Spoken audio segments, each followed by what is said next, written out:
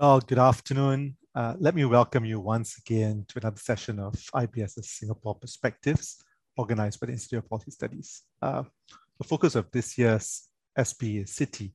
So just some quick housekeeping matters first. First, let me just remind you the event is open for media coverage. We'll be hearing from our speakers for about 30 minutes, and then we'll have a good time engaging them with a variety of questions that you may have. We welcome you to put in your questions in the conference platform.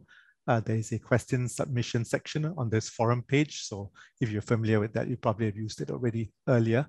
You can put in your questions at any time during the session. Now, we invite as many questions and all of your questions.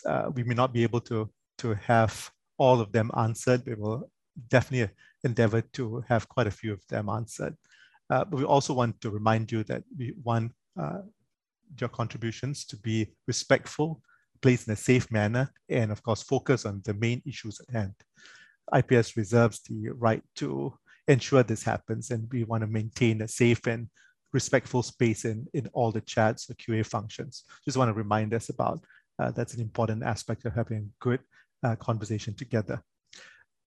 Our session today focuses on the city as a cosmopolitan space. I'm sure some ideas get evoked when you hear the term cosmopolitan city. We have ideas of how that city will look like, both in terms of whether it's architecture, urban planning, the values which are invoked in that space, and of course, the type of people that you have, their orientation, their broader outlook. It's been quite clear for more than 2 decades or so, as Singapore has tried to leverage its position as an important node in the economy, global economy. You see attempt to be a strategic hub for many large businesses, for industries. And there's also been a very clear strategy that the city has tried to attract those quite a good portion who would be described as global citizens.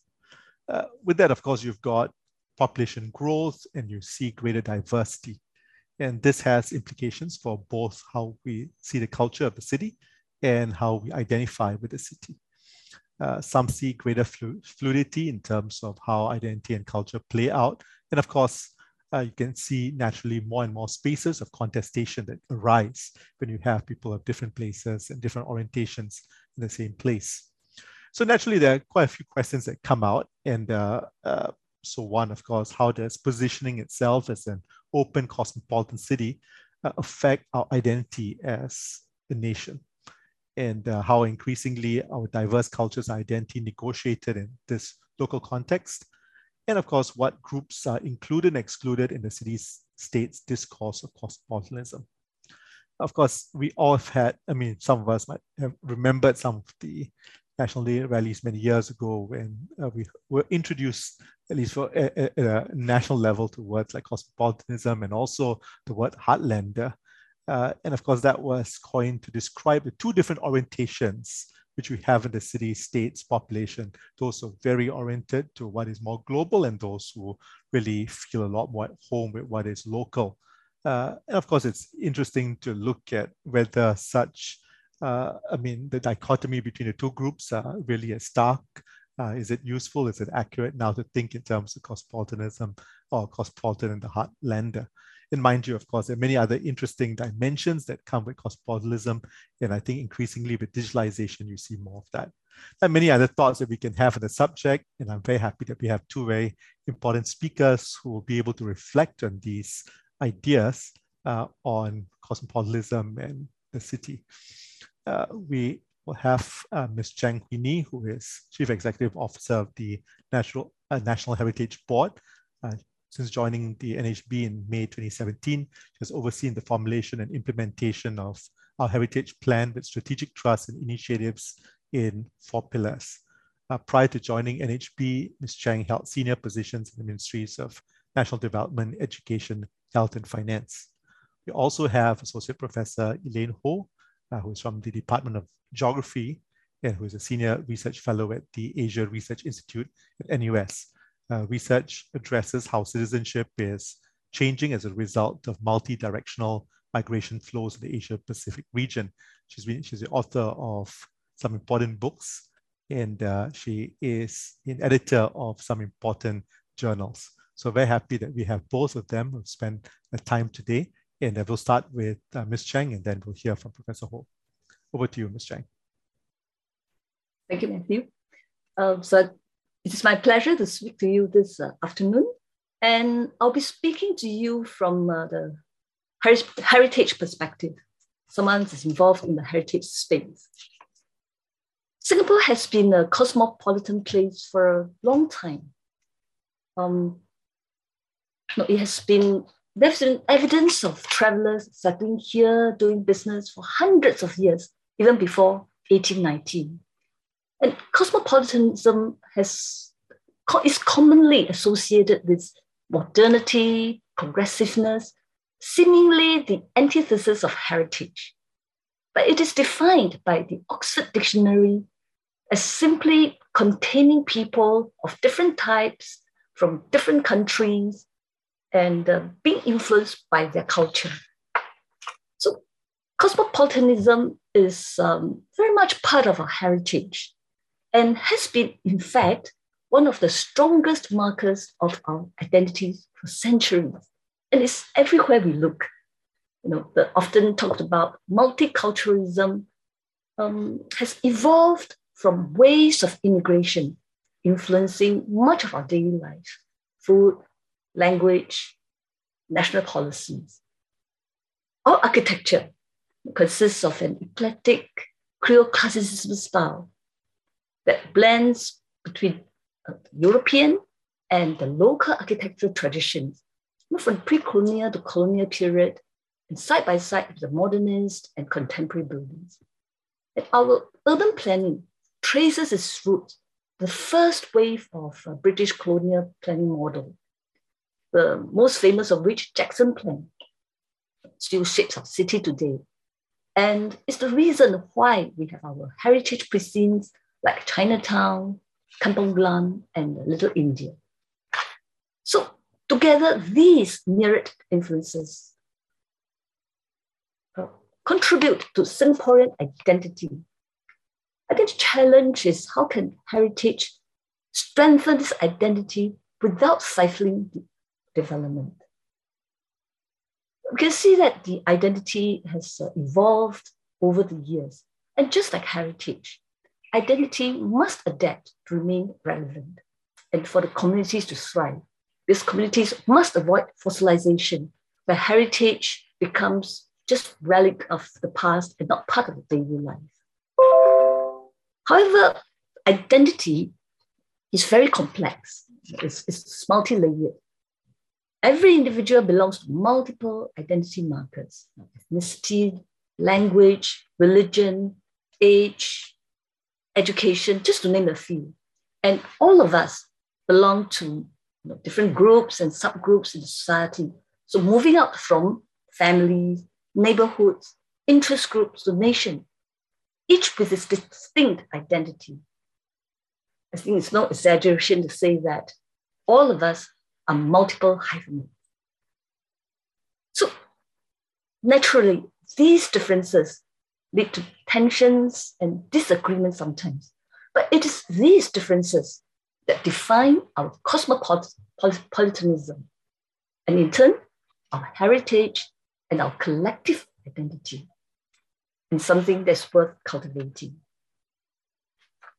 So this means that our goal is acculturation, in which different groups maintain their distinct cultural identities. And while sharing a common sense of rootedness, our goal is not assimilation, which demands conforming to the same norms. I think the world has become increasingly polarized, and Singapore is not immune. And I believe that's where our work in heritage can make a difference. So by promoting understanding, appreciation of different cultures, we not only sort of safeguard practices or expressions, but we reinforce the pride in identity and engender this intercultural understanding and harmony. I think it's harder to hate someone, right, when you see the beauty, the richness of the culture. And Singapore is already home to different cultures. I think challenge for people to appreciate those of others alongside our own. So there's therefore this very fine balance to be achieved between embracing differences and having this unified common identity that we can call our own. So National Heritage Board adopts a multi-pronged approach to achieve this. Our heritage institutions, Malay Heritage Center, Indian Heritage Center, and Sun Yat-sen Nanyang Memorial Hall, the hubs of the respective communities, while also allowing others to learn about their culture through special exhibition, programs, and festivals. The Peranakan Museum showcases a very unique Southeast Asian example of cultural hybridity.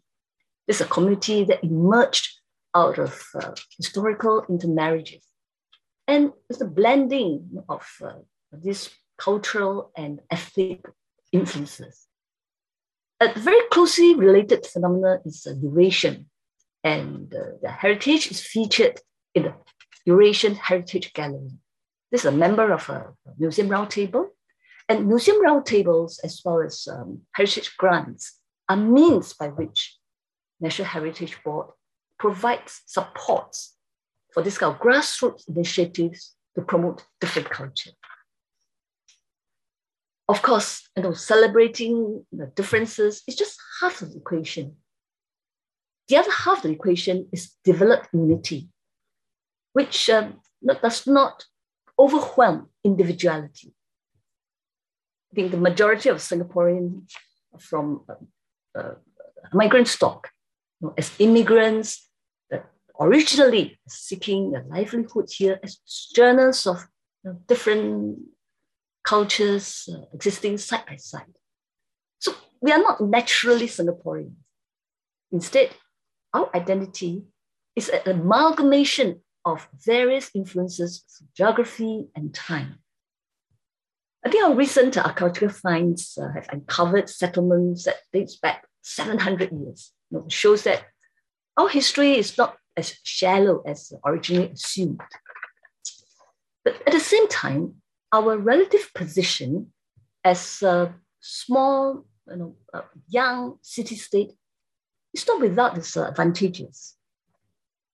Our significant shared memory is relatively fresh. We have cleaner state to begin with, and living in close proximity also means that there are more chances of fostering a better understanding of each other's culture, if managed carefully. So this is where multi-agency placemaking efforts comes into place, especially in the creation of common spaces like parks, hawker centers, where people of different backgrounds can mingle on a daily basis. I think this also extends to efforts like integrating the new citizens and PR into our local culture. And there are other examples like bilingualism. So the key is really to exploit all opportunities to unite rather than to divide. At NHB, National Museum of Singapore focuses on shared national experiences, values, history, identity, through exhibitions and programs.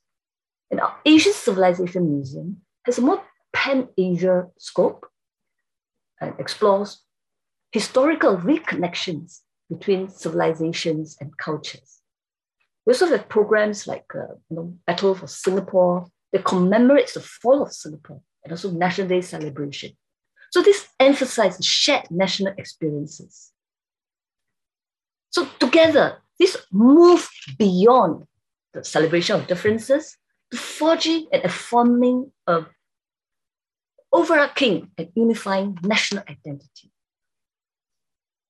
Of course, in our various efforts, it's quite critical to bear in mind that heritage and culture must continually evolve to remain relevant. And one tangible example is our national monuments, like the former City Hall building. The use has been adapted from being the home of the colonial municipal council, this current reincarnation as a National Gallery of Singapore. And there are many such examples. And this is also true of intangible cultural heritage. Intangible cultural heritage refers to living expressions that pass down from generation to generation. It's potentially more fragile, more malleable than the tangible counterparts. Hawker culture, for example, is very different from what it was in the 1960s. From itinerant and hygienic street vendors, this becomes a source of national pride. Housed in dedicated community spaces for people to bond over the shared passion for food, and new dishes that influence from cuisines from different parts of the world have been added to the Chinese, Malay, and Indian fare. And it reflects our sort of evolving multiculturalism. So it's important that our efforts facilitate this evolution and at the same time fortify the core of a culture so that there's focal points to refer to as changes occur. So NHB's Stewards of Intangible Cultural Heritage Awards recognizes the traditionalist practitioners who are dedicated to the transmission of the practices and include a grant for them to conduct the outreach activities. While Craft X designs initiatives they've put in place pairs traditional craftsmen with modern designers so that we promote traditional craftsmen and explore opportunities for new market for them. So both these initiatives seek to safeguard traditions, practices as core components of our cultural identities, while also encouraging transmission and adaptation to contemporary needs. Well, finally, I cannot overemphasize the importance of empowering our community to celebrate our heritage and to determine the collective identity that it should be. Involving the community really brings people together and provides a sense of ownership. And it's core to much of the work at NHB. It's at the heart of the development of our SG Heritage Plan. At the institutional level, about 1/3 of our artifacts from the recently reopened museum, Changi Chapel Museum, are community donated. And our Indian Heritage Center has launched a series of community co-created exhibitions, the latest being Sick in Singapore, A Story Untold. So we collaborate very, very closely with our community on programs and festivals in our heritage precincts. We also have this street corner heritage gallery scheme. There's mini museums in heritage businesses, and more are being planned, even in Geylang Serai, Kreta Egg, and so on. So, in conclusion, we can see that cosmopolitanism is very much part of our heritage.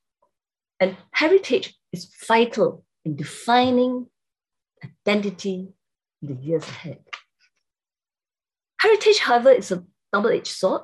It can be used to justify exclusivity, insularity, and antagonism, as much as it's a way to celebrate diversity, promote understanding, and as a medium to show that through all these differences, it can be more than the sum of our parts. But to ensure that the role we play is a positive one, requires sensitivity, requires understanding, and requires an open mind. So for NHB, in our next iteration of our SG Heritage Plan, we'll continue to have conversation with Singaporeans, our partners, stakeholders. And this year, we'll be inviting Singaporeans to contribute the stories, the objects, on our independent history and our founding values of the Founders Memorial. So, we value our inputs, and because heritage, after all, belongs to all of us. So ultimately, if stewarded well, heritage and culture contributes to our cosmopolitan branding and appeal, and make Singapore a distinctive, livable city where differences, diversity is celebrated and come together as a very strong, unique Singaporean identity. Thank you. Thank you very much, Ms. Chang. That was very helpful, laying out how heritage has really helped to forge and affirm the kind of national identity in Singapore, and of course, what NHB is doing in terms of promoting and preserving that. I will hear from Professor Ho now. Okay. Thank you, Matthew, for moderating, and Ms. Chang for setting up the context. I'm glad that you highlighted how Singapore has been historically diverse and that heritage continues to evolve. I think this is very relevant for what I would like to share today, and I'm going to enter this discussion focusing on migration trends and how that has contributed to changing diversity in Singapore. So I think first of all, we should establish, what do we understand by a cosmopolitan city? Cosmopolitanism is often associated with urban branding and placemaking. So what comes to mind are places like Marina Bay Sands or Resorts World Sentosa. But what I want to highlight here that apart from urban branding and placemaking, migration policy is also integral to Singapore's cosmopolitanism today. Namely, the policy focus has been to attract international talent, but also not forgetting the low-skilled migrants who are needed to build and support Singapore's cosmopolitan infrastructure. Culturally, cosmopolitanism means to be open to diversity and accepting of difference. But therein lies the tension of being both a global city and a nation state. Or put differently, a tension between respecting cultural difference and maintaining social cohesion through integration. I think the term that Ms. Chang used was acculturation. And I should also clarify that integration is different from assimilation in the sense that integration encourages different cultural groups to maintain their identities while still identifying with a national identity.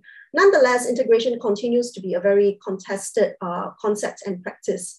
Before I speak more on integration and social cohesion, I want to make clear what are the sources of diversity in Singapore today. So of course we have immigration. Immigration has resulted in diversity in nationalities, ethnicities, cultures, and occupational profiles in cosmopolitan Singapore. But we also mustn't forget that emigration, the outflow of Singaporeans, contributes to Singapore's cosmopolitan character. So Singaporeans have been moving abroad and returning to Singapore with international exposure. Some are called cosmopolitans, and some of them marry foreign spouses and return with their families. Thirdly, within Singapore, even amongst those who do not move, we are seeing an increase in international marriages. 1 in 4 citizen marriages were with non-residents, and they have also produced bicultural children in their families. Being a cosmopolitan city poses challenges to notions of national identity and certain aspects of competition. So as many of you would be aware, Singaporeans sometimes feel that there is competition for jobs, sometimes unfairly. I think this was discussed in an IPS survey in 2019. There's also concern that foreigners may be benefiting unfairly from welfare. And thirdly, the injection of cultural difference. For example, the foreigners, the migrants' values, the languages they speak, the accents, their working styles and everyday norms. Some people are concerned about the separate social circles that migrants may have from Singaporeans. And some migrants may also have a superficial understanding of Singapore's multicultural ethos. So these are all points of contention when it comes to thinking about Singapore being positioned as a global city as well as a nation state. So with this wider context given, I would like to suggest 4 interventions into discussions of cosmopolitanism. And I hope I will have time to cover all 4, but if not, I did tell the moderator that I will stop on time and we can carry on with the other interventions during Q&A. But let me try to cover all 4 within the remaining time. Now, first, I think it is important to add nuance to current debates on difference making. So currently, debates tend to assume a Singaporean versus others dichotomy. But research that I've carried out and co-published with Associate Professor Lavanya Kathirevalu at NTU, indicates that there are social divisions within immigrant groups too. So immigrant groups, in other words, are not homogeneous. For example, there are differentiations that immigrant groups create amongst themselves based on timing of arrival. So earlier cohorts of immigrants may feel that they have a greater sense of belonging and have integrated better than the newer recent immigrants. So we found that even amongst immigrant groups, the people we interviewed would assert superiority or over co-immigrants. In other words, what we want to highlight here is we need to move past the Singaporean versus others dichotomy to consider other aspects of difference making as well. So in a paper we published, we proposed the idea, and bear with me for this rather long term, polysemic immigrant hierarchies. Okay, so polysemic refers to the multiple phases of these immigrant hierarchies. And what we wanted to emphasize are that hierarchies of difference making across Singaporeans as well as immigrant groups are highly flexible and fluid. And sometimes flexibly, people who draw these hierarchies or assert differences, they would draw on distinctions to do with race, visa status, skills, income, and claims over who arrived first or later, or who has integrated better amongst the immigrants themselves. So the point I wish to make here is thinking through the fluidity or the polysemic character of immigrant hierarchies can help us move past the Singaporean versus others dichotomy to acknowledge that difference making has multiplied in Singapore in very real ways. Now, what do we do with this multiplication of difference? This is the second point I want to share. We should continue to build social anchors in urban spaces for diverse groups. What are social anchors? Social anchors are urban spaces in Singapore, which are important for enabling Singaporeans and immigrants, both old and new immigrants, to establish footholds that can help them to connect diverse identities, provide emotional security, and foster integration. Such social anchors could be in housing, where immigrants and Singaporeans from different backgrounds intermingle in HDB estates, for example. Such social anchors could also be about shared experiences in schools, since many of the immigrants, as well as Singaporeans, have young children in schools, and the parents can interact with one another. Schools also provide a place of socialization for children. Another social anchor we can continue to build are workplaces, where immigrants and Singaporeans both work and end up spending working time with one another. Another kind, the last kind of social anchor I want to highlight here are volunteer and leisure spaces.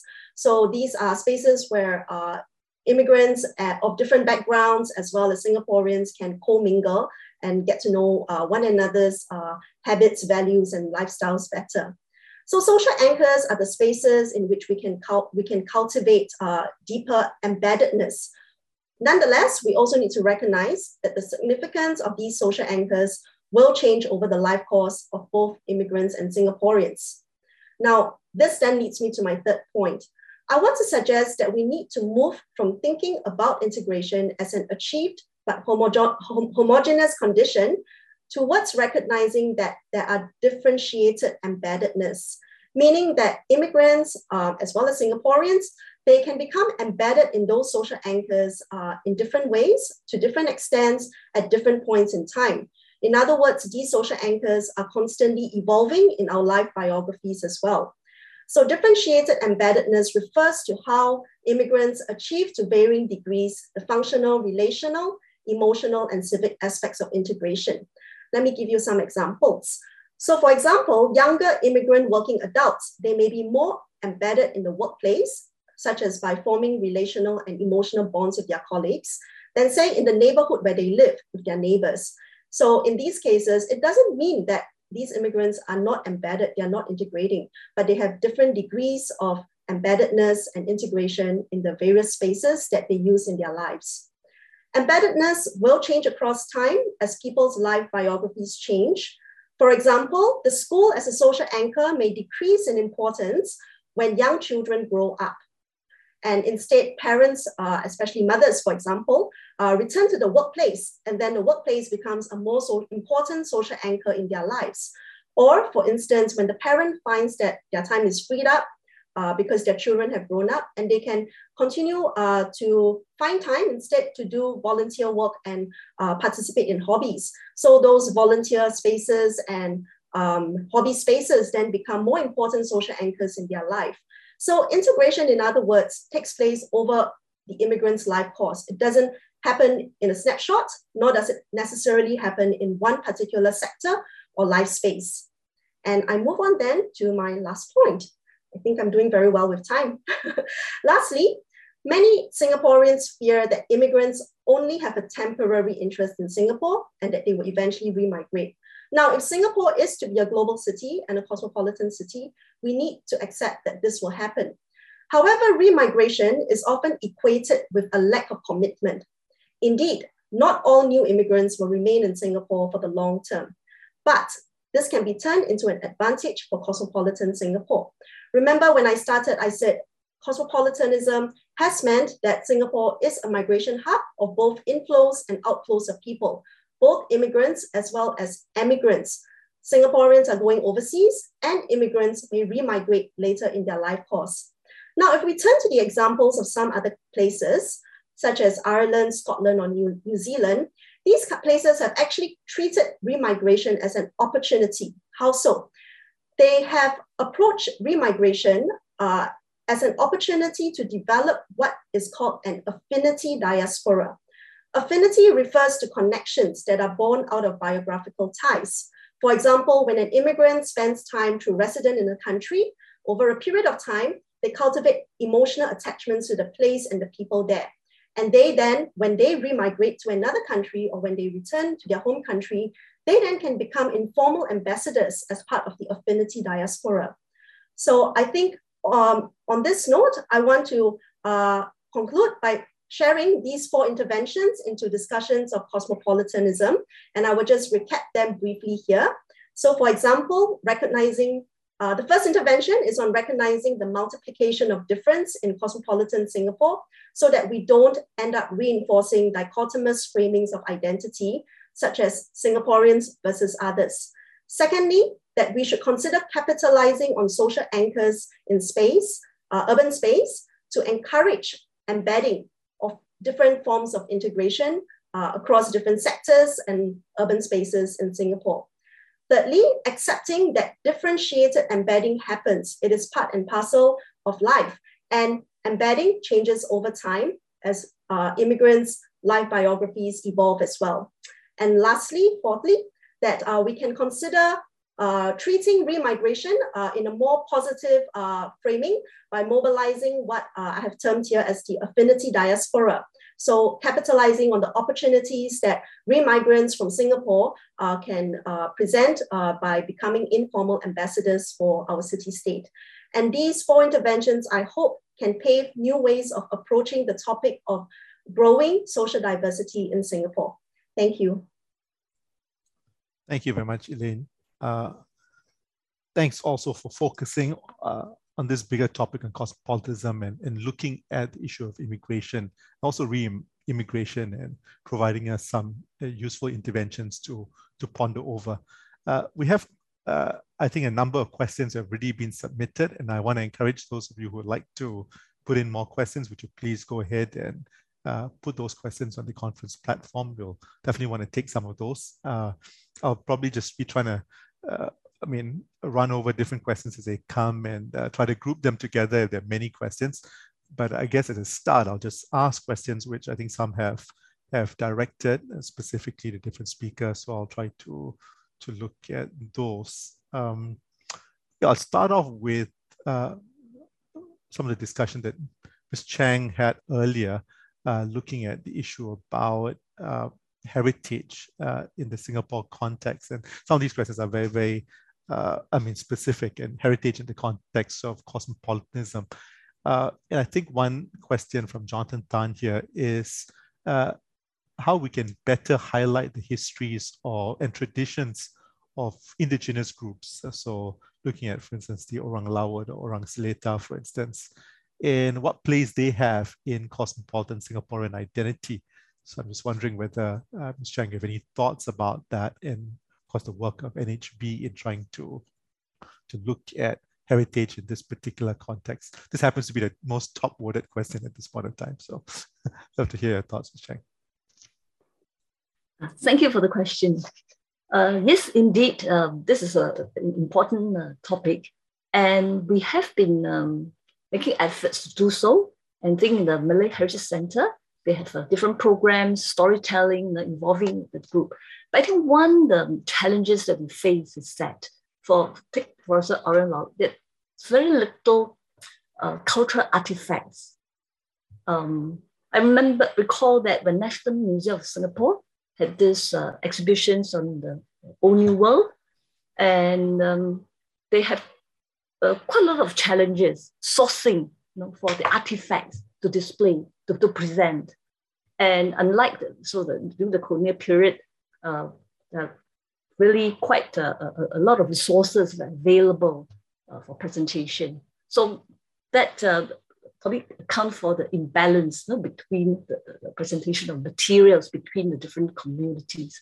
But we certainly recognize that it's important. And we have provided the different heritage grants and encouraged different groups to conduct research, to document the history of the different community, indigenous group included.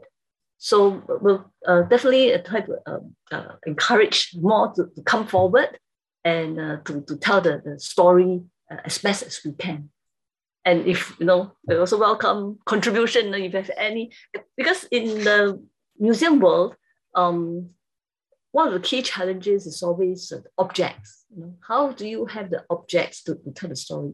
Actually, even in now the development of the Founders Memorial, as I mentioned earlier, we are trying to invite Singaporeans to contribute stories as well as objects. And again, I think the Singaporean culture is quite different. We, maybe because of our very limited urban space, we tend to discard. We do not have the tradition of preserving and keeping our heirloom and our treasures and objects at home. So this is something that we will have to address, and we'll really try to actively encourage Singaporeans to contribute. Not just the stories, but also the objects, so that through these objects we can tell a better journey, better stories of the journey that we've gone through. Thank you. If I just can follow up with that point, Ms. Chang, I think there have been quite a few questions about heritage, and so I thought of just grouping some of those questions and just having your thoughts, and then we'll start dealing with the other questions of migration. And I think some of them have got to do with the fact that you just alluded to that. To start off with, we don't have enough of whether it's heirlooms or artifacts from previous years. And so I think people are looking at the fact that there's concern about losing track of our rich culture. And I think somebody's when Si Tang is asking, how do we, especially do this in the space of educational institutions to promote this kind of cultural histories? Is it enough being done? Somebody's also asking about the Chinatown Heritage Center, which I think has remained closed. Not very familiar about whether this is the case, but and whether NHB is doing something about ensuring that the heritage and the culture of Chinatown, for instance, is preserved. Some quick questions about cultural heritage before we move on to other things. Yeah, go ahead. I certainly fully agree that we have to start from young, and schools is most important, one of the most important stakeholders. And in fact, we were very pleased that we're actually about to launch the museum-based learning.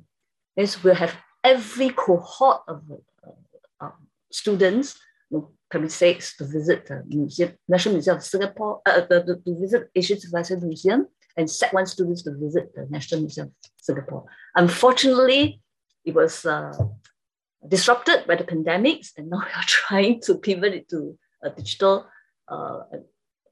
maybe a digital, the hybrid forms, because it's very, very critical. And I mentioned about the shared national experiences.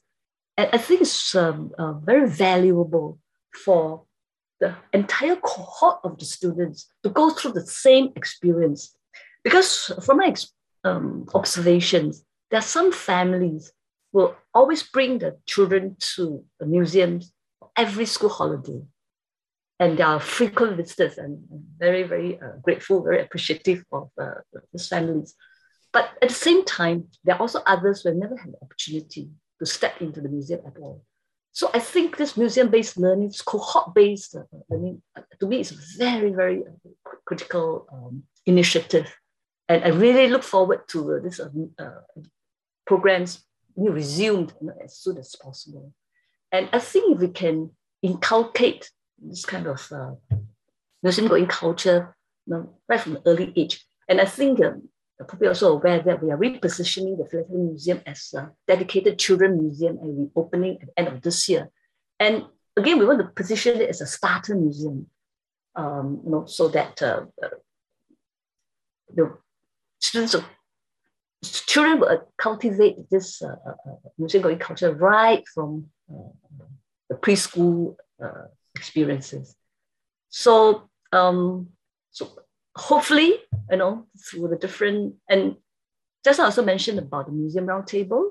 So it's beyond the museum that is under the purview of National Heritage Board. We're also trying to form a network. And through the Museum Roundtable, we'll try to provide this network to also promote the smaller, more lesser known museums, so that we increase the diversity of the whole landscape and provide the capability development and sharing of best practices and resources across the entire sector. So I think it again requires the whole of almost society effort, families, parents, teachers, communities to engender this sort of culture. Thank you. Thank you very much, Ms. Cheng. I mean, the Chinatown question, the Chinatown Museum. Yes, we are aware. I think they are very much impacted by the pandemics, and we are in discussion with STB, and to see how best we can leverage that. But talking about Chinatown, there are a lot of activists, and we have our signature Heritage Festival, and China is always one of our key stakeholders. And I know we have some of them in the Heritage Society that is very, very actively involved. And actually, some of them are grassroots initiatives. And we would like to partner them and provide as much support as possible to make it happen. Thank you. Thank you, Ms. Cheng. I think there's quite a few questions that now look at issues to do with culture and cultural differences. I think this comes from the discussion of heritage, obviously, and also when we think about cosmopolitanism in terms of migrants who come into Singapore.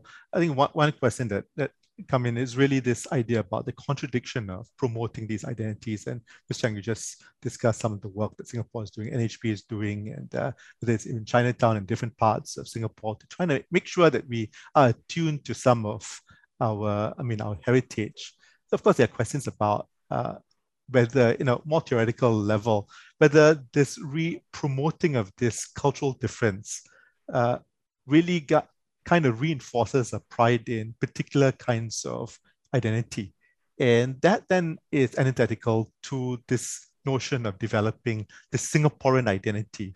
And of course, I think people are asking, and everybody is wondering about the notion about, if you think about a cosmopolitan space and of course a myriad of cultures, then how do you kind of balance some of that? And isn't this not contradictory? Maybe I'll just start with Professor Ho, if you can give your thoughts about that. And maybe, of course, in terms of you think about this and, of course, the influx of migrants over the years and how this plays out.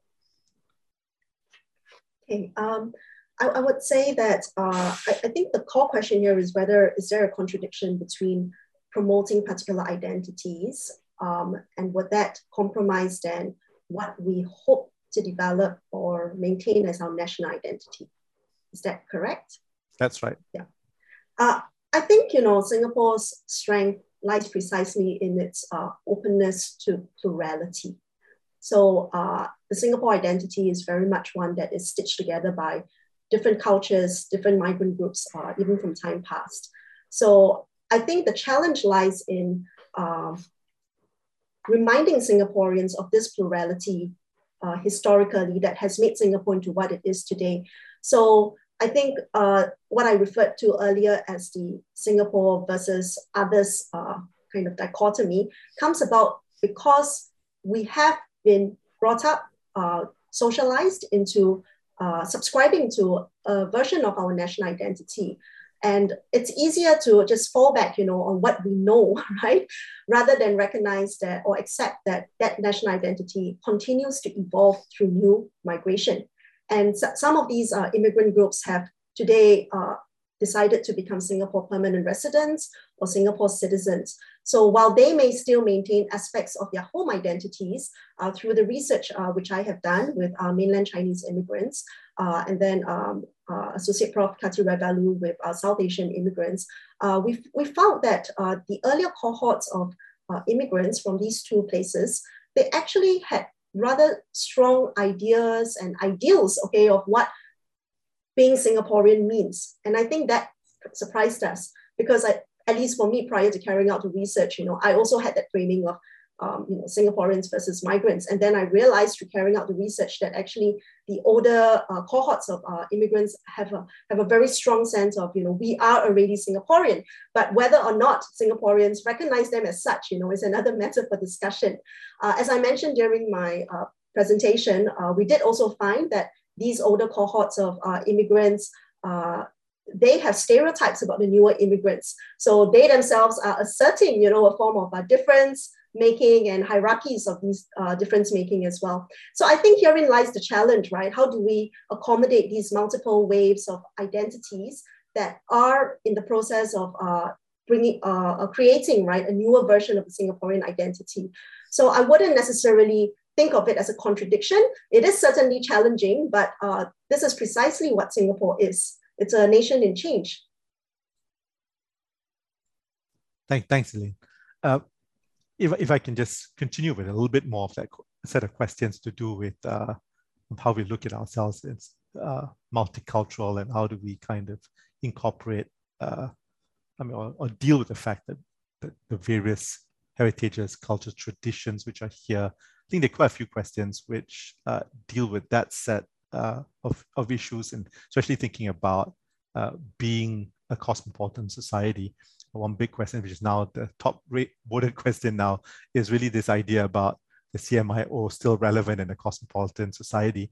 So that's one. And then, of course, closely related to it is also this notion about, I think, let me just see who asked that question. I think Kalpana Vignesha asked, in not just CMIO, I think she's referring to the fact that we have entrenched a somewhat contrived triculturalism. I guess what she means by triculturalism might be CMI without an O. Remember, be ready to embrace proper multiculturalism to echo the multiple ways of difference making. So I think there's some questions about our broader notions about multiculturalism here, especially as it plays out in a more cosmopolitan city. If I can just have your thoughts first, Elaine, and then we'll turn to Ms. Chang's thoughts about it. Yeah, this debate on CMIO is one that just doesn't go away, does it? I remember when I was on IPS Perspectives many years ago now, was something that I had brought up. And my point at that time was even within these categories of Chinese and Malay, it's no longer as straightforward as it used to be, because we have new citizens who are of Chinese ethnicity, but they were previously, from mainland China, and so they still have these transnational identities. And then similarly for the Indian category as well. And there are various levels of differentiation that are happening within these categories. And at the same time, the others category is probably growing as well. So I would say that CMIO is a policy framework, right? And our government leaders have made clear that this policy framework is necessary for managing difference in Singapore. Of course, the lived realities of these kinds of categorizations challenge, the very categorizations that we have become so familiar with. So I would say that CMIO remains relevant as a policy framework, but it's one that, at an appropriate juncture, we may want to revisit from time to time to see whether it is still the most appropriate way to manage social difference in Singapore. I think in particular when it comes to concerns, say over what identity actually means in Singapore today. Yeah, so I think that the policy framework, and what's happening on the ground could meet better, in the future. Yeah, go ahead. My take on it, I think this issue will not go away. And I agree that CMIO is really a policy framework, without which I think we'll not be able to carry out, say, the ethnic integration policy in HDB. And I think the question I'll ask myself is whether we are better off with or without the CMIO at this point. And it has served us well. The question is, of course, just Elaine also mentioned now, a quarter of our citizens are starting family with citizens of a different nation. So with this, and also inter-ethnic, so I think it's 1/3 inter-racial marriages. If we say contrast our situation with France, which adopt a racially blind policy, right? They're not even politically correct to ask about the ethnic group. It has resulted in a very racially segregated communities. And for me, it's quite clear that it's not desirable. And that will be the consequences, that will be the outcomes. So the question is really, it serves us well, we're able to have a very well-balanced, racially mixed HDB estate. So is it better for us to continue with it or discard it altogether at this point in time? Of course, it's getting more complex. We'll have to update it. The question is, do we increase, the subcategories from 4 to 5 to 6 to 10? Would that improve the situation? And of course, it's not a perfect policy framework. There are a lot of shortcomings.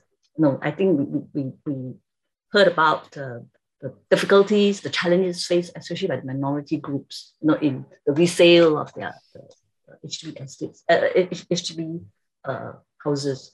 So I think it's challenging. We have to see how best address the shortcoming, but whether we throw the baby out of the mouth, that's a different issue. So to me, it's a necessary policy framework at this point in time. It's better to have it or without it, but not perfect. You have to continuously refine, upgrade. But I think the challenge is how to do so.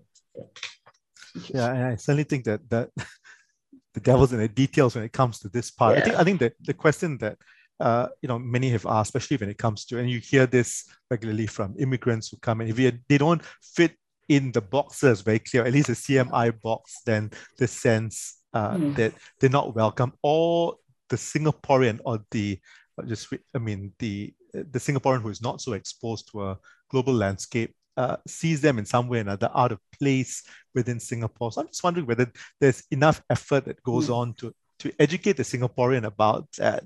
The fact that our system and our nation is more than just, a very fossilized way of looking at the Chinese, Malay, Indian. And as Elaine just mentioned just now, even among new immigrants, the notion of Chineseness, Indianness might be quite different from, what people might see from different places or at different points of time. So maybe I just thought, are we doing enough on that regard in terms of helping to reshape our Singaporean mind to embrace this broader diversity? Even if we keep the policy framework of a CMIO, is there something that we can do in terms of broadening the minds? I don't know whether the museums are working towards some of that or any other kind of activist groups are working on that. So any thoughts, Professor Ho, if you have thoughts, Ms. Cheng? Go ahead, Elaine. I think it's really a very, very complex issue. And I think this issue of migration and the effects on the sort of host culture, and it's not unique to Singapore, and it's also not new to us, because it's with the clash of the culture, the clash of way of life, it's just very complex. And it can be quite polarizing as well. And I think that we have different efforts. We have the National Integration Council, We have the MCCY's Resilience and Engagement Division with PA. They're running lots of programs, right, to help to integrate into our local culture, and also for the different racial groups to come together. And I think with this diversity, we probably need a very constant, regular engagement sessions, and probably need to have more conversation around it. And I agree with you that there could be more efforts, but I also agree with you that devil is really in the details, because first of all, we need to promote a better appreciation and understanding, but thereafter you have to move beyond that to talk about are there specific policies, plans, actions that we can put in place. And there'll always be different considerations, different implications, different trade-off, different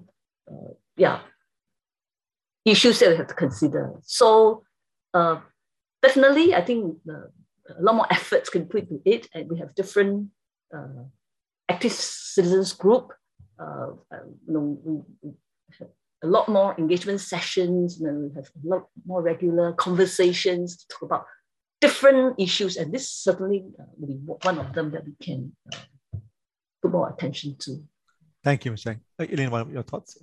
Yeah, so I have rather mixed feelings about thinking of new ways to, have formalized ways of introducing understanding of difference. I mean, of course, there needs to be some extent of it happening, say, through the Heritage Board or in schools through MOE, etc. But I think actually a lot of the exciting kind of or innovative interactions are already happening on the ground. It's a case of whether are we paying enough attention to what's happening organically. So I'll give you a couple of examples. I've come to know of some companies that are parts of mentoring programs for low-income youths, right? And these are professionals who have done well in their careers, and they mentor low-income youths come from challenging circumstances. And I was pleasantly surprised actually in one of these mentoring sessions to find that one of the mentors himself is an immigrant. And I think, it shows that immigrants want to give back to society. This was, in this case, it was organized by the workplace, okay? But I found it refreshing that, it was an immigrant mentor who had lived for some time in Singapore and can understand local norms and was interested, to contribute to the welfare of children, youths from challenging circumstances. So I think this is an example of how this kind of productive, interactions can take place. Another example that I've observed through my research, so I did a research project on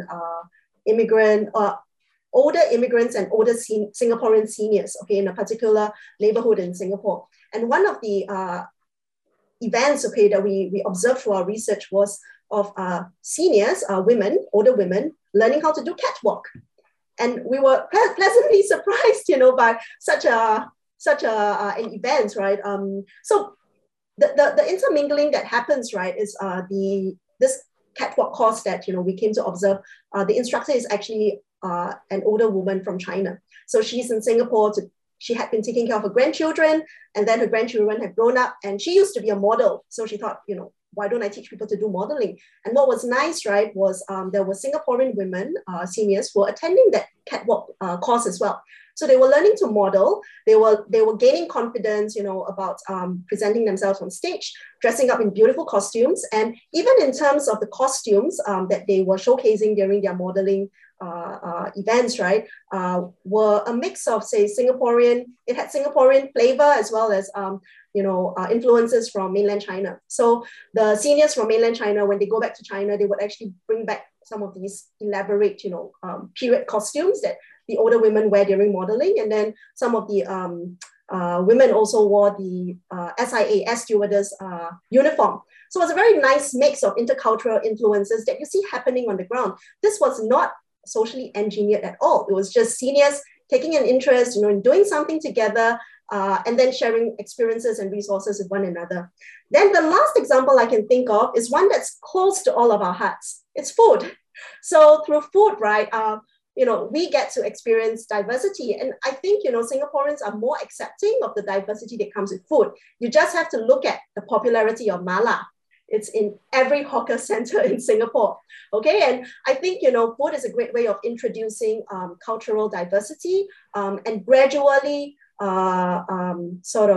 growing acceptance towards immigrant cultures and flavors. So I don't know if this is already available, but I look forward to one day seeing a dish like mala chili crab pasta. I think that would truly, represent Singapore's multiculturalism. All right. Nice. It's interesting how the community can help to expand people's thinking and the space when we think about, how we make sense of culture. A few more questions about culture, and I'll deal with that. And then there are other broader questions about cosmopolitanism that I want to take up from the set of questions. Ambassador Zainal is asking, one is between CMIO and, I guess, racial categorizations and multi-religious considerations, which is of greater concern if you're trying to forge a more cohesive cosmopolitan Singapore. So that's something I think about in terms of this notion about, and of course, I think in terms of our city space and Singapore's attempt, to accommodate different kinds of religious structures, monuments, buildings. We've had quite a bit of that. Any of these might be contentious, race or religion, which might be a greater concern when we think about building more cohesive cosmopolitanism in Singapore. I didn't know whether Ms. Chang get any thoughts, or Professor Ho. I think they're all very important. As we know, we are multicultural, we are multi-religious, we are multi-racial, and all these are very sort of primordial instincts, and it has been handled very, very sensitively. And in the Asian Civilization Museum, we have artifacts that relates to all the religions, Christianity, Buddhism, Hinduism, and increasingly we're also trying to bring in objects that related to Sikhs, Jews, make it as not comprehensive as possible. And we know of the Inter-Religious Council also trying to sort of update themselves. So, and in a way, race and religion is also quite in a way closely related. And I would say that these are very important issues that we have to address, we have to pay attention to all the time. And museum will be happy to really play a role, but I think it's also, again, whole of government, whole of society, it's across your workplaces, schools, and in the community, and everyone has to play a part. And I would hesitate to say that one is place more priority over the other. So looking at both, yeah. Any thoughts, Professor Ho? Yeah, I would certainly agree that we can't prioritize one over the other because they come together. When you have people from different cultural backgrounds, it's also likely that they have a variety of religious beliefs. And being a cosmopolitan city-state means accommodating these differences, right? And I think, this is where also public education in terms of respecting the variety of beliefs and values that comes with racial difference and religious difference becomes very important. And I know schools are already doing so much, but unfortunately or fortunately, schools are the best way, right, for us to reach a wide demographic of youths, right, who then eventually become hopefully a cohort that respects these various iterations of social difference. Continuing the thread of issues to do with race and religion, and before we move on, there's the question here that also piques my interest. It's this question about growing movements in the West, and I think this particularly has got to do with our heritage and removing racist monuments. I think recently we've all heard some of the examples in the US, for instance, where I think they're melting down various kinds of structures because of their racist connotations and history that was, some years back on slavery.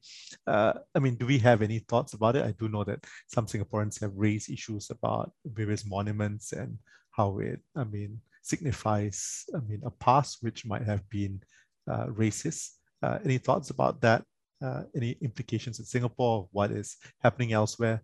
as we live in this cosmopolitan space. Ms. Cheng, any thoughts first? I think in Singapore, as we know, we take the approach that we respect the history. I mean, just like the name of the road, I think many of them are still very harked back to the colonial period, the kings, the queens, Elizabeth. And I think in many other cities that I know of, they also try to remove that part of the history. And I think it's very important that that's why we need to have an anchor. We need to develop kind of confidence in our own identity. And with that, we'll be prepared to embrace the diversity, embrace our history. And if you recall that in our bicentennial celebration, we sort of recognizes both the plus and the minuses of the colonial influence. It has done us a lot of good, the rule of law, the use of English, and even in terms of a lot of the institutions. But at the same time, we also know that there are a lot of negative aspects, and we just have to confront it, and we have the confidence to look at it and continue to refine, to move on, to move beyond that. So I don't think it's for us to just sort of erase the history. I think important thing is to have a very strong anchor, so that we have this confidence to embrace all the differences, including our history. Elaine, did you have any thoughts on this? Except, I think the only thing I would like to add, I agree with what Ms. Chung has shared, and the only thing I want to add is, I think history is extremely subjective, right? So how one person interprets it is different from another. And it's really dangerous when we try to whitewash what may be perceived as negative angles of a particular history, because that then means future generations no longer recognize what has happened.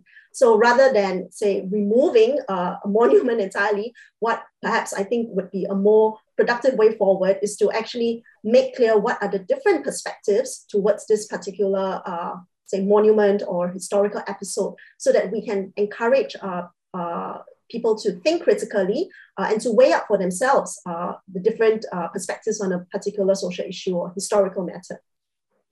Thank you. Right, so let me move on to some more broader questions about the city as cosmopolitan space. Tanansa is asking about cosmopolitanism, is remarking that it's not just about embracing diversity. We spent quite a while talking about that, but it's also about not being provincial in our outlook. I guess also nativist.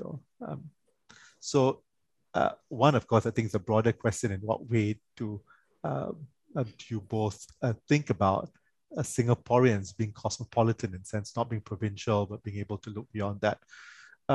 Then I think there's also this question about whether Singapore really can become cosmopolitan, a kind of city that is not so based on how rankings are used, because the rankings kind of conjure this idea about who's more cosmopolitan, because many of them are very Western centric, as this question says. So how can Singapore project and retain its own identity as a cosmopolitan but Asian city in its own right? So this notion about defining a very uniquely Singaporean type of cosmopolitanism versus, what would be seen as cosmopolitan maybe in some other part of the world. Any thoughts about these two? And you can kind of answer any part of it which might pique your interest. Yes, Ms. Cheng, go ahead. Okay. Yeah, it's can be manifested in many different forms, different ways. I think Elaine mentioned about food. It's also in our arts and culture. It's in our architecture. It's in our urban spaces. So I think it can take many different forms. And I think we've done very well in food. And even in arts, I think in one of the surveys, it's been shown that one of the key strengths is really ability to have this East meets West, contemporary meets the tradition, the technology, meets the tradition. So I think, again, it's very important. We have a very relatively short history. Our arts culture is very nascent. But I think it should give us really the opportunity, because we're not too wedded to any particular form. And we'll take this opportunity to very boldly innovate and progress. I mentioned about a few schemes that we put in place, and one of which is this CraftsX design. We really try to combine to try to pair a traditional practitioner with modern designers, because it's very important to be forward-looking. And recently, we also put in place an organization transformation grant for heritage businesses to innovate. I think it's quite interesting. Now we have a recipient, 88-year-old Swiss Jamal Kasura Arithmetic, to put the perfume business online. And we even have these grants to help 125 years old, say Tian Heng Buddha shops, to develop a 3D database in effigies. So I think this is really the important thing. Is even for the tradition, even for the heritage, that they really have to innovate, move forward, and in order to survive, to thrive, to sustain itself. And Singapore is very well placed to do so. We are really at the crossroads of the trade, the ideas, the talent, and I think we should really leverage that to progress and to make a mark. And I'm very optimistic and very hopeful that we'll be able to make a big impact in this area. Elaine, your thoughts there? One, did you think Singaporeans, the structure is meant to encourage cosmopolitanism, but do Singaporeans cosmopolitan? And are we defining this uniquely? Okay. I agree, that part of being cosmopolitan is not being provincial or nativist in our mindsets. And there are concerns over nativism, especially, when we look at some of the social media posts that express kind of xenophobia or social discrimination. But I think that's only one part of the picture, okay? And these are, I think, to me, the voices that tend to get magnified. And so doing research on the ground, sort of research on migrants, and more recently on Singaporean seniors and older migrants, I have actually really become pleasantly surprised by the nature of interactions that are happening on the ground, as I said, in very organic and spontaneous ways. So I think, what's really important for our policymakers to pay attention to become aware of, is actually the organic, spontaneous ways in which people get together and manage difference. Of course, managing difference doesn't mean that, stereotypes go out of the window. That doesn't happen. But through repeated, sustained interactions across these different cultural and nationality types, it can foster deeper understanding. And what's necessary is to identify what brings people together, what bridges them. So through the research we did, I've already mentioned the example of the catwalk, but the other thing which we also noticed were, for example, exercise activities that go on in public parks, right? Early in the morning, you'll find these seniors practicing, Singaporean and migrant seniors practicing Tai Chi together, Qigong together. After that, they go for a meal. Sure, they don't become the best of friends, but they at least have a conversation, understand one another's background. We also heard of a case where, this migrant senior says, oh, if I go back to China, for example, the people who does Tai Chi with me, they're welcome to visit me in China. So I think these are ways in which I think the term that I used was Singaporean seniors who don't move. And you often think that seniors are more parochial in their mindsets, but our research shows this is not the case, because they're actually experiencing diversity and transnationalism by proxy, because these migrant seniors are living amongst them in HDB estates in particular. So I think the important thing here is, how do we identify the productive spaces where people have meaningful encounters so that they can deepen understanding of one another. So whether or not, Singapore has a unique cosmopolitanism. I think it is certainly the case. There's an Asian cosmopolitanism here because of where we're situated, because of the kinds of immigrants that come in from Southeast Asia, from South Asia, from East Asia, etc. But I think what's also really unique about cosmopolitanism is that it blends these Asian cultures while still being very comfortable with sort of Western ways of being, doing business, food, etc. So I think, Singapore has an Asian cosmopolitanism that isn't replicated, anywhere else in the world. But, maybe I'm providing a biased opinion here, given that I'm Singaporean and I've lived here for most of my life. Thanks, Elaine. Okay, so let's move on. I think we've got 10 minutes or so. I'll move to the topic of space. And Elaine, you already started to discuss it when we talked about the kinds of, groups that came together. So the questions Stuart is asking about more examples of spaces that could fulfill this function where you've got social anchors, diverse groups are able to be there.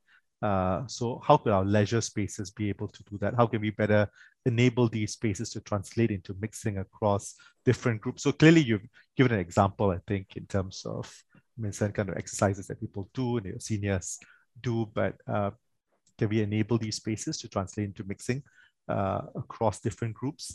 And of course, another question is, of course, thinking about spaces, Shamil Zainuddin is asking about, of course, he's asking very specifically, is NHB planning, I guess, broadly speaking, are we planning to have a proper space to appreciate the heritage of foreigners? Foreigners in inverted commas, and we increasingly think about those who are migrant here.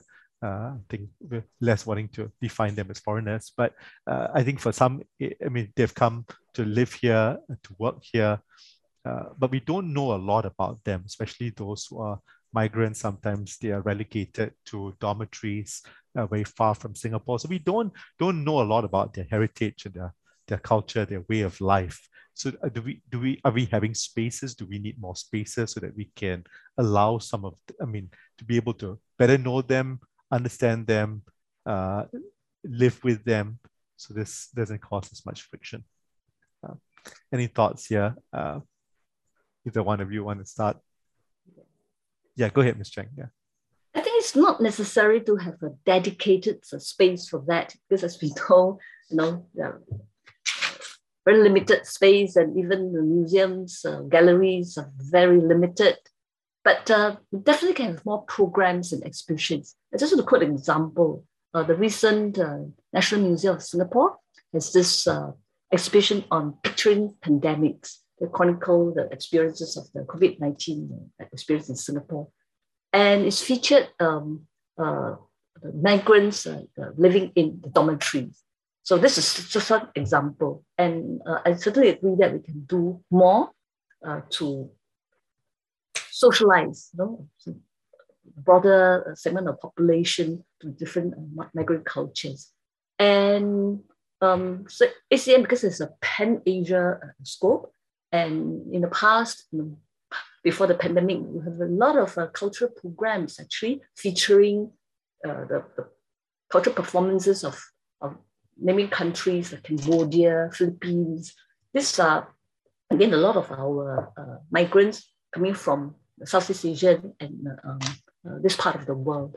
So definitely, I think we've done so, and there can be more opportunities to do it, and it can be more intentional, it can be more deliberate.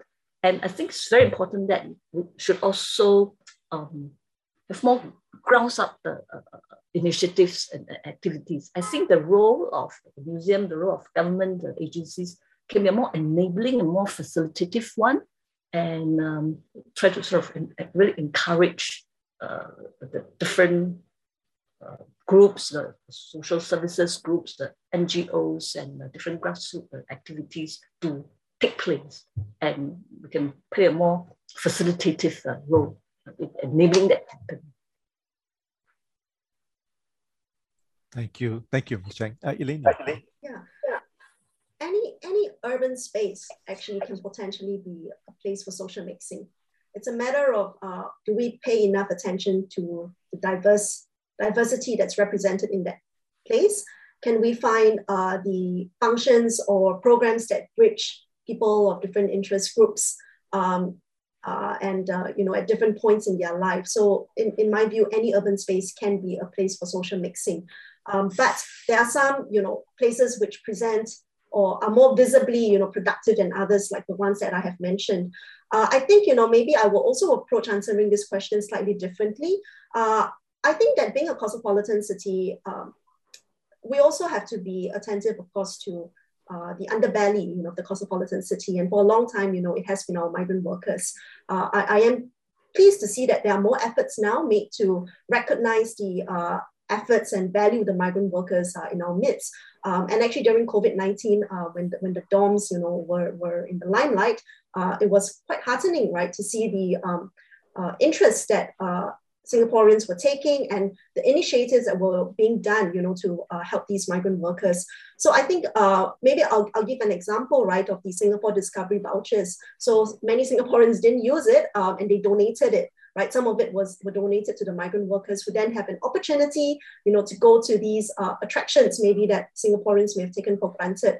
Now, I think taking a step further, perhaps if it wasn't for COVID, what would I have liked to see to make this a more productive endeavor is not simply us giving the vouchers, so that they can go, but us going along with them. And in that process, sharing with them how we interpret, for example, museums, right? We can share our own family histories, talk about our own cultural backgrounds. Then it becomes more of a productive cultural exchange. So it's not, space in itself, physical space isn't what creates social mixing. Programs to some extent, but I think more importantly, it's actually taking an interest in that immigrant so that they also come to understand us better. Yeah. And I apologize for using the terms us and they because it reinforces the very dichotomy which I was actually, highlighting earlier. It's so hard to run away from using some of those terminologies, right? Yes, that's right. Just like using terms like foreigner, for instance. Exactly. Moving on, and we've talked a bit about going beyond physical space, and someone's asking about the social media space and how it's linked the city's state. And I think there's a bit of literature on this. We have been linked to the world like never before because of how social media has allowed us to access and help people to feel part of a community globally or regionally. How does this shape our own thinking about cosmopolitan space in Singapore? Does it change? And would you say that we need to address that change? Is it something that needs to be done about when you think about social media and cosmopolitanism and the city's state? Elaine, any thoughts about that? I'm probably not a good person to answer questions on social media, given I don't have a Twitter account or a LinkedIn account. Don't try finding me on those sites, okay? But I would say, social media, of course, is from at least what I know, it's a double-edged sword, right? Because it can create connections, but it can also result in circulation of kind of negative stereotypes, and xenophobia. However, it's a necessary, I wouldn't say evil, that we will have to live in because it's difficult to regulate the social media space. What I would hope that for every negative, stereotype or xenophobic sentiment that's shared, that there will be 10 times more, other people who provide, a balancing perspective to that. Yeah. Thanks. Ms. Chang, any thoughts about the social media space and technology? Yeah, nothing very much. That I fully agree that it's a double-edged sword, and then it's something that we cannot run away with. And then to reach out to the younger segment of society, you have no choice but to get into social media space. It's quite amazing when we do our survey, and the dichotomy across age group is just simply amazing. 50 and above, or 60 and above, it's purely traditional media, mainly broadcast, print, and 45 to 50 to 60, it's look at Facebook. And in the 30s and 40s, maybe some of the social media, and below the 20-something, Facebook is really passé, and it's so stuck. I was really quite astonished to look at these different means of channel of outreach. So I think social media is with us. It can lead to echo chamber and very close mind, but something that we'll have to learn how to live with it and how to really, because of the pandemic, we really have no choice but to pivot to digitalization. And we learned a great deal from it because it has a totally different reach. It's really multiplied. But the attention span, it's just so short. You cannot have anything that's more than 30 seconds. The video cannot be more than 2 minutes. So I think we just have to learn the language. But it's an important medium, and it's definitely a instrument, a tool that have to leverage the master to promote this kind of integration and cultural affinity. But it's a work in progress, and I think it's a lot of learning to be done here. That's something that we got to continue to wrestle with. It's a great enabler, and of course it has quite a bit of downside to it as well. But I mean, again, this whole quest that we have about looking at how we can make this cosmopolitan space. I close with this question about, we just have 2 more minutes. Mei Ping has asked a question in terms of the contributions of culture. It says, we're shaped by and also contributors to our culture.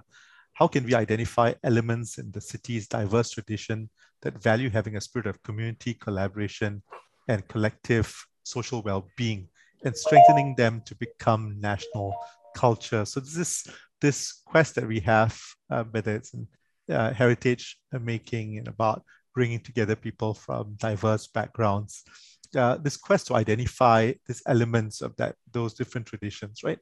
And the elements which perhaps I think build social cohesion and build this community together. Any broad thoughts about that as we close and we think about a national culture in the space of cosmopolitanism? Elaine, any thoughts? So the question broadly is about how do we identify elements in our city that can that value community, social well-being, etc. Is it? Yes. I think there are lots of things going on, right? As I sort of alluded to earlier, through the research we've done, we found great examples of organic initiatives that foster cultural connections across social difference. I guess the challenge then is how do you surface these things that are happening in the everyday, right? And if you want to actually take further steps to formalize them, for example, through certain institutionalized programs or funding, how can you make that happen? I think there are 2 ways of doing it. One is we can have more dialogues with Singaporeans so that they share their ideas. This, of course, has been done before, and it does produce some dividends.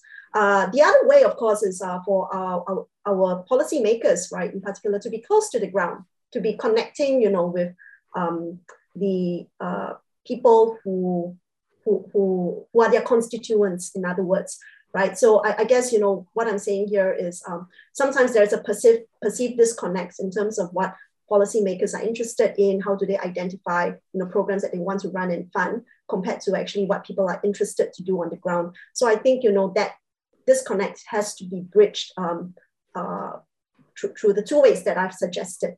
And I'm conscious about time, so I will hand it over to Ms. Chang. Yeah, I think this is an ongoing process, and there are some natural sort of receptacle, schools, some grassroots organizations, but I think it has to be quite intentional, deliberate. The whole of government, whole society, at the same time, it also has to be organic, so it's sort of mutually reinforcing. And at times, it has to be policy framework, policy plans, programs, and other times it's just to be more facilitative and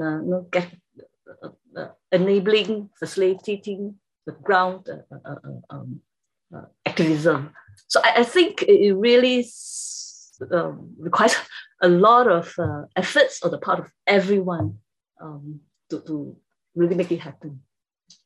Thank you. Thank you. And I think with a lot of that effort that we put in, cosmopolitanism in Singapore can be a very positive force rather than being seen with a lot of concern and people being very, worried about cosmopolitanism and the fear about losing what we have in terms of our heritage and our place here.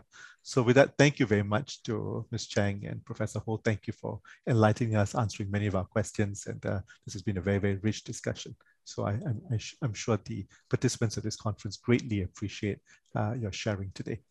So thank you everybody for joining us. We have come to the end. I'm sorry that we didn't get to answer every single question. We tried as much as we can to answer those. And so really appreciate all your participation and putting forward some interesting thoughts for all of us. We will have subsequent sessions. So, please take note of them and you can look at your conference program for this. And the video of today's session will be available on the online platform for about 2 weeks if you'd like to watch it again. So thank you very much and a great afternoon to everybody. Thank you. Thank you.